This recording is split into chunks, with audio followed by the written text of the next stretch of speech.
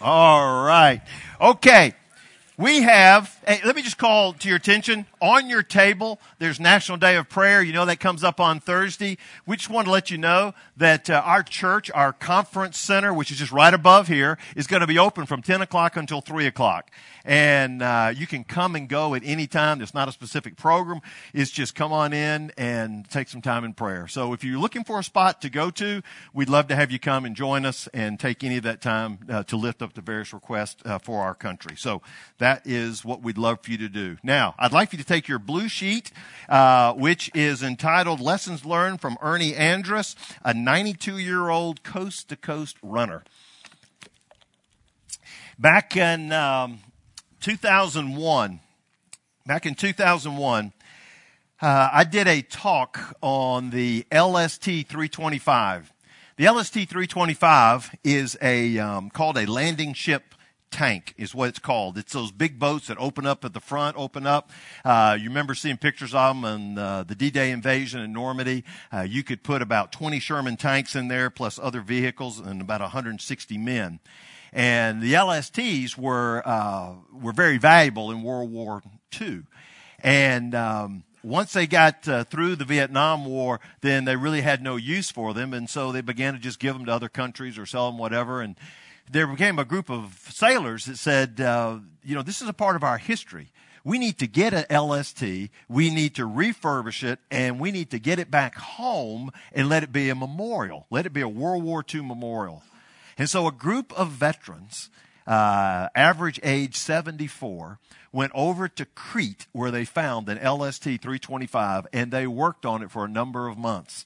And after they worked on it, they got it, and they felt like pretty good condition to be able to sail across the Atlantic. I think it's about a 4,600-mile journey to sail it across the Atlantic. And on November 14th, 2000, there were 32 sailors on board, average age 74. Average age. So some of them are in their 80s and some are upper 60s. And they sailed from November all the way until January 10th. And on January 10th, they arrived in Mobile Bay. And when they arrived in Mobile Bay, they expected maybe 500 people to be there, but it was closer to maybe 5,000 and more people. The story had gotten out, people cheering for them when they came in. It was an amazing story. So I did a power lunch talk on it. And then I did one later on when they had an update on it.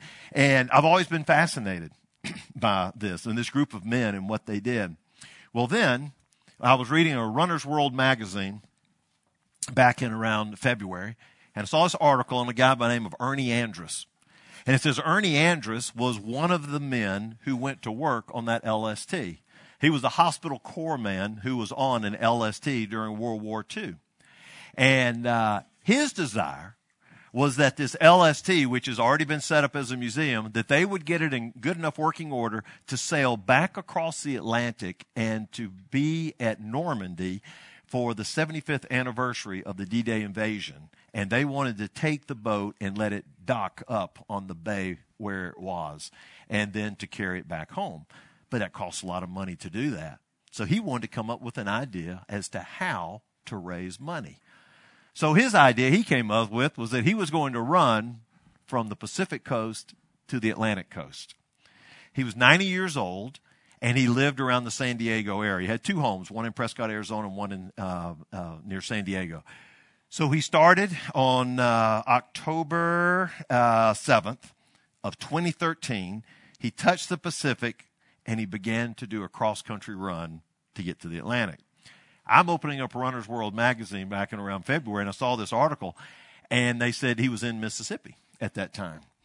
And so I went online, figured out his trajectory, and he would run 3 days a week, Monday, Thursday, and Saturday. He would try to average anywhere from 18 to 20 to 24 miles a week. So each run would be about 6 to a little bit more miles. So he'd get to 18, 20 miles. So I realized that I had a conference coming up in Florida, down near Destin, the middle of April. So I did a little trajectory along the highway, figuring out how many miles, his speed, where he'd end up, and where I was going to be at that time. And Defuniak Springs, y'all know where that is? I felt like he was going to be there almost the exact same time that we were going to be down here at Watercolor. Okay, it's where the conference was, and that's just not that long of a drive. Well, the guy went faster than I thought, and he got past Defuniak, and he was over there near Bonifay, okay, which is about 25 miles east of that. But I decided, you know what? I'm going to go for it. And he has a Facebook page. You can keep up with his runs, and he's consistent. He does the same thing. That is, if you're going to run with me, meet me at 7 o'clock in the morning. Now, this is the plan that he has. He lives in an RV, and he's got a car that he pulls along with it. And he goes, drives it to a spot, and when he runs, he gets to a spot, he gets in his car, and he drives another 6 miles and figures out a good spot to end. He puts a little sign down that says Ernie ends his run here, and he puts a sign here that says Ernie begins his run. So he knows where to begin, where to end. You meet him at the end, and he was at the post office at Bonifay, Florida. So I got up about 5 in that morning, got ready, drove over there, got there a little before 7 o'clock. Sure enough, he's sitting in his car. And so as he's sitting in his car, I get with him. I catch him at 7 o'clock. He says, let's wait, see if anybody else shows up. Nobody did for a few minutes. He says, you leave your car and we'll get my car. We drive his car to the starting line. We do our walk, and when we finish the walk, then we get back in my car and I drive him back. That's the way he does it the whole time. So I met Ernie Andrus, and this is the picture of Ernie. And so this is 92-year-old Ernie Andrus at this time. And then this is his car. This is the car that he has. And you see painted along the side is the LST 325. And so that's him, and that's on a fast day for Ernie over here. And so we met, we talked, and then we did our walk. And the way that it happens is you drive back to the start, you wait till about 7:30, and a sheriff or policeman will come along in his car. We get out of the car, we start walking, and you just start heading up, and then you've got a police escort that's right behind you, just so you don't get run over. So you're going along the shoulder of the road. Now, Ernie, the way it started is he did this. He kind of, and then it was walk. Okay? So we jogged for maybe 15 seconds, and I kind of did a jog in place, and then I finally said, why are you doing? Just walk. All right, so we walked, and a little over 2.5 hours or whatever to go through, and we completed 5.85 miles, and it was just me. He has an American flag, I've got an American flag, and we carry our flags, and we're walking all the way, 5.85. So for 2.5 hours or so, I'm sitting there I'm walking and talking to this guy. And after we get there, we're going to tell you a little bit some things that happened with the finish. And then I drove him back. I said, you want to get something to eat? So we went and had lunch and got to sit and talk to him. The whole time of meeting with him was about 5 hours with this guy. Incredible man, 92-year-old World War II veteran. So when I got back from it, I said, what did I learn from this talk? So I've given you some things that not just that I learned, but I think every one of us can learn just some lessons in life that we learned from Ernie Andrus, 92-year-old coast-to-coast runner. Number one is this: you're never too old to dream and to pursue it. See, a lot of people will have dreams, but they never pursue it. For Ernie, this was a dream he had, okay? He had a dream, and he says, I'm going to try to make this happen. And then he pursued it. He didn't just talk about it. He pursued it. You said, well, gosh, he's been this big, long distance runner. He really never did a run until he was 61 years of age. Now, he said he ran someone in his 40s, but he didn't really do any races. But he was 61 years old. He retired. And when he retired, he didn't have anything to do, so he said, I'm going to run. So he ran a 10K. And then he told me, he says, I ran everything. There was nothing else to do. I was retired. 5K, 10K, you name it, I'm running it. So we started running that. He didn't do a half marathon until, and I believe I'm correct on this, till he was 87 years old, okay? So now he's getting ready to run over 2,000 miles over years, and the furthest run he'd ever done is really 13 miles, okay? And that was a half marathon. They did it at 87, and he also did it at 89. And it's really funny because when he got in races, he always wanted to win.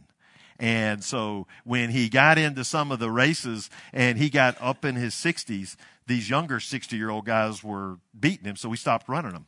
And he waited until he got to be 70, and when they set a separate section for 70 and above, he then ran again because he could win. And I told him, I said, Ernie, the great thing about getting older is when you get older, the field gets smaller. And man, you can win all kind of awards. And at 87, he was the number one on the half marathon on there.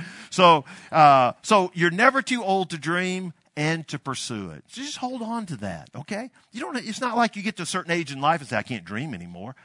This guy was 90 when he says, I'm going to do this, all right? Number 2, set a SMART goal, S-M-A-R-T. Set a SMART goal. Let me give you what that acronym means. The S is specific. Be specific. He set a specific goal. I'm going to go from the Pacific to the Atlantic. Number 2, it needs to be measurable. Measurable. And when he says measurable, you got to be able to measure so you know if you've accomplished it. His is measurable. He knew exactly where he was going to start. He's going to end at St. Simon's Island in Georgia. Number 3 is achievable. It needs to be something that's achievable. You're saying, gosh, how does he know if this is achievable? He felt pretty good. He felt like he could achieve this. He took his time. He mapped it out. He planned it out. He could do it. Relevant. The goal needs to be relevant. Relevant to whatever your long-term mission is. His long-term mission was to raise money for the LST, so it was very relevant. And last of all, it's time-based. He knew what his time base was. His desire was to be able to touch the Atlantic when he turns 93. His birthday is August 19th, and he's planning on being in St. Simon's Island on August 20th. He would be 93 years old, the oldest man to ever go from Pacific to Atlantic. There's another man that did it who was a whole lot younger. He was 73. He's in the Guinness Book of World Records. He's getting ready to beat that by 20 years. And Janice talked to me and said, is this something she thought I'd want to do when I'm on my third wife after the other 2 have died? And I said, it may be, but I just don't know if I'm going to beat the 93-year-old record or not. So we will have to see. And we say that because he's outlived 3 wives, okay? And this guy is just incredible. Number 3, just get moving. Now, this just get moving. So the hardest thing on any project is what? Getting started, get moving. This is a 92-year-old man who has pains in parts of his bodies that we don't even know exist. And he told me all the pains and stuff he got. He says, but you know what? Once I get up and I start moving, I'm going. I feel great. None of these things hurt. When he stops, the pain is there. He says, I just got to get out of bed and get moving. And he gets up every morning, 3 a.m, okay? So he's set. He's got his thing. He's got about a 30-minute exercise regime he's been doing ever since the 1960s. And he's got his regiment down. But his key is, he says, you just got to get moving. That's true in anything in life. That a lot of times if you're sitting around and saying, I wish, just get moving, okay? Just get moving. Number 4, be resourceful. Be resourceful. Now, if you're going to do this type of trip, you've got to be very resourceful, but he was resourceful his whole life. I was fascinated to hear about him going into the Navy. I mean, his story was that he and another guy were out picking up chicks, about 18 years of age, and they heard that Pearl Harbor had been bombed. And he said, where's Pearl Harbor? They didn't know where it was, but you know what they said? I think this means war. Let's go sign up. And so he was to sign up, and his desire was to fight for his country. And so I heard that part of the story, and then we get another 30 minutes, and he comes back and says, well, I had a kind of a lazy eye problem, so so they rejected me. And so I took the eye test, and they rejected me. And I took it a second time, they rejected me. Took a third time, they rejected me. Took a fourth time, they rejected me. Took a fifth time, they rejected me. Took a sixth time, and they accepted me. I said, wow, why is that? He says, I memorized the eye chart. And I said, that's great. And he said, I knew I didn't want to shoot anybody, and I didn't want to get shot at, so I was going to be a hospital corpsman. And so you work on the boat and working with the hospital and with the people that are wounded. He says, I wanted to do that. And I lived near the San Diego area, and there was a hospital right there that we could have worked in, and that's where I wanted to be assigned. But there are a lot of choices out there, and my friend got that hospital, and I said, I want to work with you. He says, how can I do that? He says, well, y'all got to take a test. You go through some training, then you take a test, and at the final test, whoever makes the highest score is the one that gets to choose where they want to go. He said, well, it's not going to be me. He said, I'm not smart at all. He says, no, what you do is you get $20. And you look out and find out who the smartest guy in the class is, give him $20 and say, do this for me. If you win, do you care where you go? And the guy says, no, I don't care where I go. They're from all over the country. I really want to get the one in San Diego. So I'm going to give you $20. And if you are the highest score and you get to choose, will you choose that hospital and then give that to me and I can do that? He took two $20 bills, tried to figure out who he thought was the smartest ones, gave it to two different guys, and sure enough, one of the guys walked up to him and said, hey, here's your hospital choice. I've got it for you. I was number one in the class. I said, you're incredible. So you got to be resourceful, all right? And he learned this early in his life. And there's thousands more stories that we don't have time to tell about how he was resourceful in his life. Even how he got his job. Oh, we're going to go too long. I can't do that. Okay. Number 5, keep priorities when pursuing a dream. Allow for interruptions. Now, this is really important because you see, when you read biographies of great men or women, you read about the accomplishments they make, but then you get the underbelly and they lost their family, they lost their health, and it just takes a little bit of the shine off the accomplishments that they made. Now, this is a man who's, when you're in your 90s, I just got to let you know, every day is not a guarantee, okay? And you could say, I'm going to be so focused that I've got to get to the end that I'm not going to let anything interrupt. Well, the first interruption you're going to say is a duh. That is, he was a month into it and his wife passed away. So naturally, he took time off, all right? So he did take time off, and he was there with her. He was there with her at her bedside for the last week of her life, and if she died and after the funeral, then he went back, and he did this on his own. See, originally his wife was going to be with him. She's going to be riding with him. So now he's doing it on his own. But now also, when there's special events that take place, he just puts it in his schedule and takes advantage of those special events. There's something called the Whiskey Row Marathon. It's in Prescott, Arizona. And every year they give an Al Clark Award. Al Clark's a guy who died when he was 89. He was running marathons at the age of 80. And so they loved him there in Prescott, and he impacted so many people's lives. Every year they give an award to some runner who typifies the spirit of Al Clark. Well, this is a scoop because no one else knows this yet, but Ernie is going to get that award. It's going to be on May 13th. So what he's doing is he is almost in Tallahassee. He's close to Tallahassee. When he gets to Tallahassee, he needs someone to drive him to the airport. He's got an airplane ticket. And he's going to fly out to Prescott, and he's going to receive that award. And he's going to fly back, and he's going to start walking up again. And then sometime in June, he's got a granddaughter graduating from boot camp, Marine boot camp. And so he's going to take time out. It's going to be up there. He's going to spend time where then come back. I just love that for him because it's easy for us to pursue our dreams and not allow for any interruptions. Keep your priorities in line. Number 6, know your limitations. Know your limitations. I say that. Clint Eastwood says that. All right? A man's got to know his limitations. But know your limitations. You know what his limitations are? We walk, and as we're walking, we get to the post office. Okay? It's across the street. So we're going up there, and he's gauging on his watch. Yep, 5.85 miles. That's it. That's good. So now we got to cross the street. And I start across the street. He said, whoa, you got to stop. He says, you got to hold on to me. I said, okay. He says, because when I stop, I get dizzy and I fall over. And he says, so you got to hold on to me. I said, I got you, brother. So we're walking across the street. And I said, oh, don't let him fall on my watch. Don't let him fall on my watch, you know. So we walk across the street. And so we walk across the street. This is where we did. I took him and I placed him against my car. And there he is, and he's talking to a bunch of fifth graders. That's who's there. You can't see the picture of him, but a bunch of fifth graders are waiting on him. And so later on, then I got my picture with him, and we got a flag, and we survived. And this is a 92-year-old man after 5.85 miles walking, about 2.5 hours on there. It's just amazing. So you got to know your limitations. And he knew, and he was going to be as safe as possible. He said, I know the things that I'm limited in. Number 7 is this. Honor those who deserve honor. Now, every one of us can do this in our life. We need to honor those who deserve honor. Think into your own sphere of influence of people that need to be honored. And will you do that? Will you take some moments and honor them? His purpose was to honor those who fought in World War II. His purpose was to honor those sailors that were with the LSTs. And his purpose was to honor those who didn't come home. To sit and talk to a World War II veteran who usually don't talk a whole lot about the war, it was pretty emotional to see him get choked up at times as he talked about good friends that signed up the same time he did, but they didn't make it home. And to talk about those sailors and the impact that they had, their bravery and the courage of the sailors, of the captains. And so I'm hearing story after story, and he wants to honor them, and he did that. And April 18th was the day that we ran.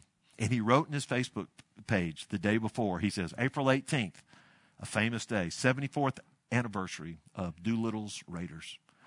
And Dulles Raiders were the people, if you ever saw the movie called 30 Seconds Over Tokyo, is where Pearl Harbor had been bombed in December of 41. And all of a sudden, this is, I think, April of 42, they were going to do the first bombing raid on Tokyo. It's kind of like a payback.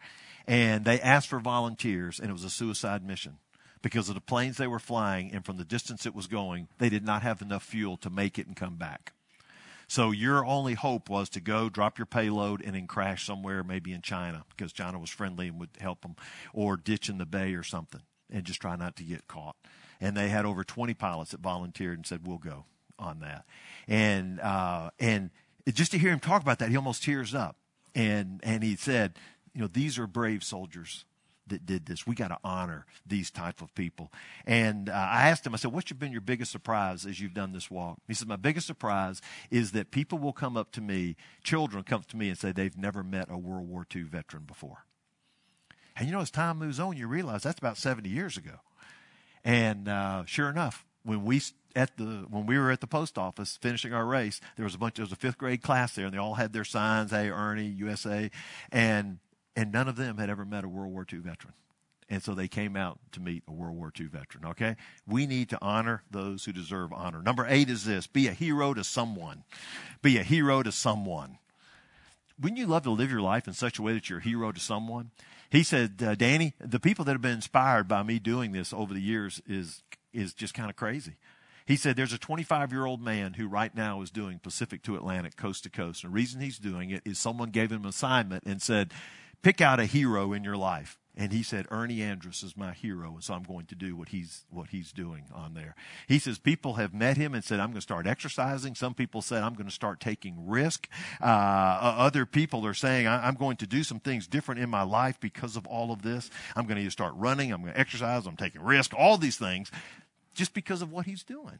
So just be a hero to someone. Number 9 is this.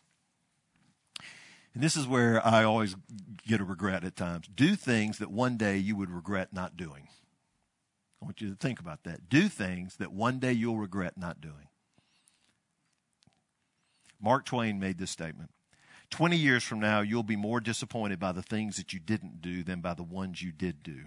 So throw off the bowline, sail away from safe harbor, catch the trade winds in your sails, explore, dream, discover.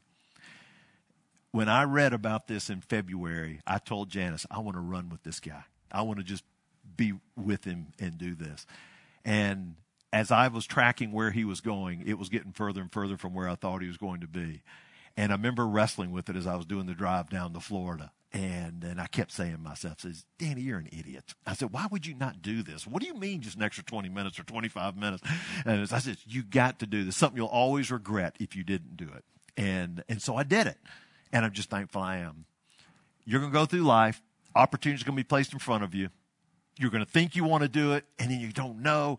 It's going to pass you by, and guess what's going to happen? You're going to live with regret, saying, man, I wish I'd done that. Okay? All right. Number 10. Sometimes you have to go with your heart. Sometimes you got to go with your heart. Okay, real quick. This is a story about his brother. He's telling me about his brother's younger brother, 17 years old, 1944, and he meets this girl, 15-year-old girl, at a skating rink, and he's just smitten by her. And at the same time, he was supposed to go into the Navy. And so there was a boat that he was supposed to be on called the Lexington, and it was going to be leaving in about 3 weeks. Well, all of a sudden, somebody came on shore, and they had another boat that was going to be leaving in 3 months, and they gave him the opportunity to choose which boat he wanted to get on. He could either be 3 weeks or 3 months. He's got a 15-year-old chick that he's really excited about. So guess what he chose? 3 months. So I could spend time with this girl. All right. He says he spent time with her for the 3 months. And then he got on the boat. And the boat he got on, the ship he got on, was the West Virginia. And the West Virginia battleship, in case you don't know about it, he says, my brother saw 3 of the most famous things that happened in World War II in the Pacific. Because he was on the West Virginia, he was there when MacArthur stepped off the boat and stepped onto the soil in the Philippines when he says, I will return. Remember? When he told them, he says, we're leaving now, but one day I'm coming back. He was a part of the armada that was right there and saw MacArthur step onto the Philippines. On February 22nd, 1945, he was also offshore after they were shelling an island called Iwo Jima. And after the Marines took Mount Suribachi, as they were raising that flag, he was there on the boat offshore seeing the flag up and the flag waving in Iwo Jima. And on September 2nd, 1945, he was on the West Virginia that had just docked in Tokyo Bay and was able to go off ship and to stand and watch the Japanese on September 2nd to formally surrender on the battleship the Missouri. His brother got to see all three of those because he went with his heart. He got out of the Navy. He came back home. He got in a bad relationship that didn't work, and he came back to Ernie. He says, what should I do in life? He says, I think I'll go look for that girl that was skating with you over there. He said, good call. He went, he found her. She was still single, and they've been married for 70 years now. So what a story. All right. Okay. Last of all, and this is what we got to explain. Last of all is great. Try and get your shoes off before you fall asleep. Try and get your shoes off before you fall asleep. We're halfway through our journey, and we're walking and we're talking. And so I'm asking about challenges and stuff. He says, well, after I take a long walk and I get something to eat, and I go back and I'll get back in the RV or so, and I'll sit down to take my shoes off, and I fall asleep. He said, I'll wake up like 3 hours later, and I'm still in my running clothes and my shoes are still on. It just happens. I just fall asleep. I started thinking about that. And I said, I'd love for my life to be that I got right to the point to where I had run hard, no regrets. I sat down and I had just enough time to take the shoes off, and then I just fell asleep. And I thought about that Rascal Flatts song. Rascal Flatts have a song about when the sun runs out. And it's a song about a man that goes to a funeral and he saw a friend who had passed away. And he says, he never did anything in his life. He never took a chance. He says, I'm going to change my life. And this is what he says. I'm going to stop looking back. I'm going to start moving on. Learn how to face my fears. Love with all my heart. Make my mark. I want to leave something here. Go out on a ledge without any net. That's what I'm going to be about. Yeah, I want to be running when the sand runs out. I want to be running when the sand runs out. Listen, in our lives, man, wouldn't it be great to live life to the fullest so that when you're coming to the end of a day even, or end of a month, or even at the end of life, that when you're sitting on the bed, you're taking your shoes off, you got just enough energy to get the shoes off, and you just lay down and rest on that, okay? He could do that and feel comfortable. You know why? Because he's a believer in Jesus Christ. He's a deacon in a Baptist church and a believer in Christ, and he knows where he's going to spend eternity. And so he's living life to the fullest, but he knows also that this is a short span. But for eternity, he knows to spend eternity in heaven because of his faith and commitment in Jesus Christ. So I encourage you, let's learn some lessons from Ernie. And I want to give you one final thing that you can write down. This is his website over here, coasttocoastruns.com. If you go online, he has not updated the first part of it. Don't worry about that. Just scroll down and you'll see a Facebook section that he updates every day. And that's where you can kind of keep up with him. Right now, he's almost in Tallahassee, Florida. And April 20th, he's looking for St. Simon. So if you want to go on there, you can just keep up with Ernie Andrus. It's an amazing story. Okay? Hey, I want to thank all of you for being here. And let's go and be like Ernie Andrus. All right. Y'all have a great day. Thank you all.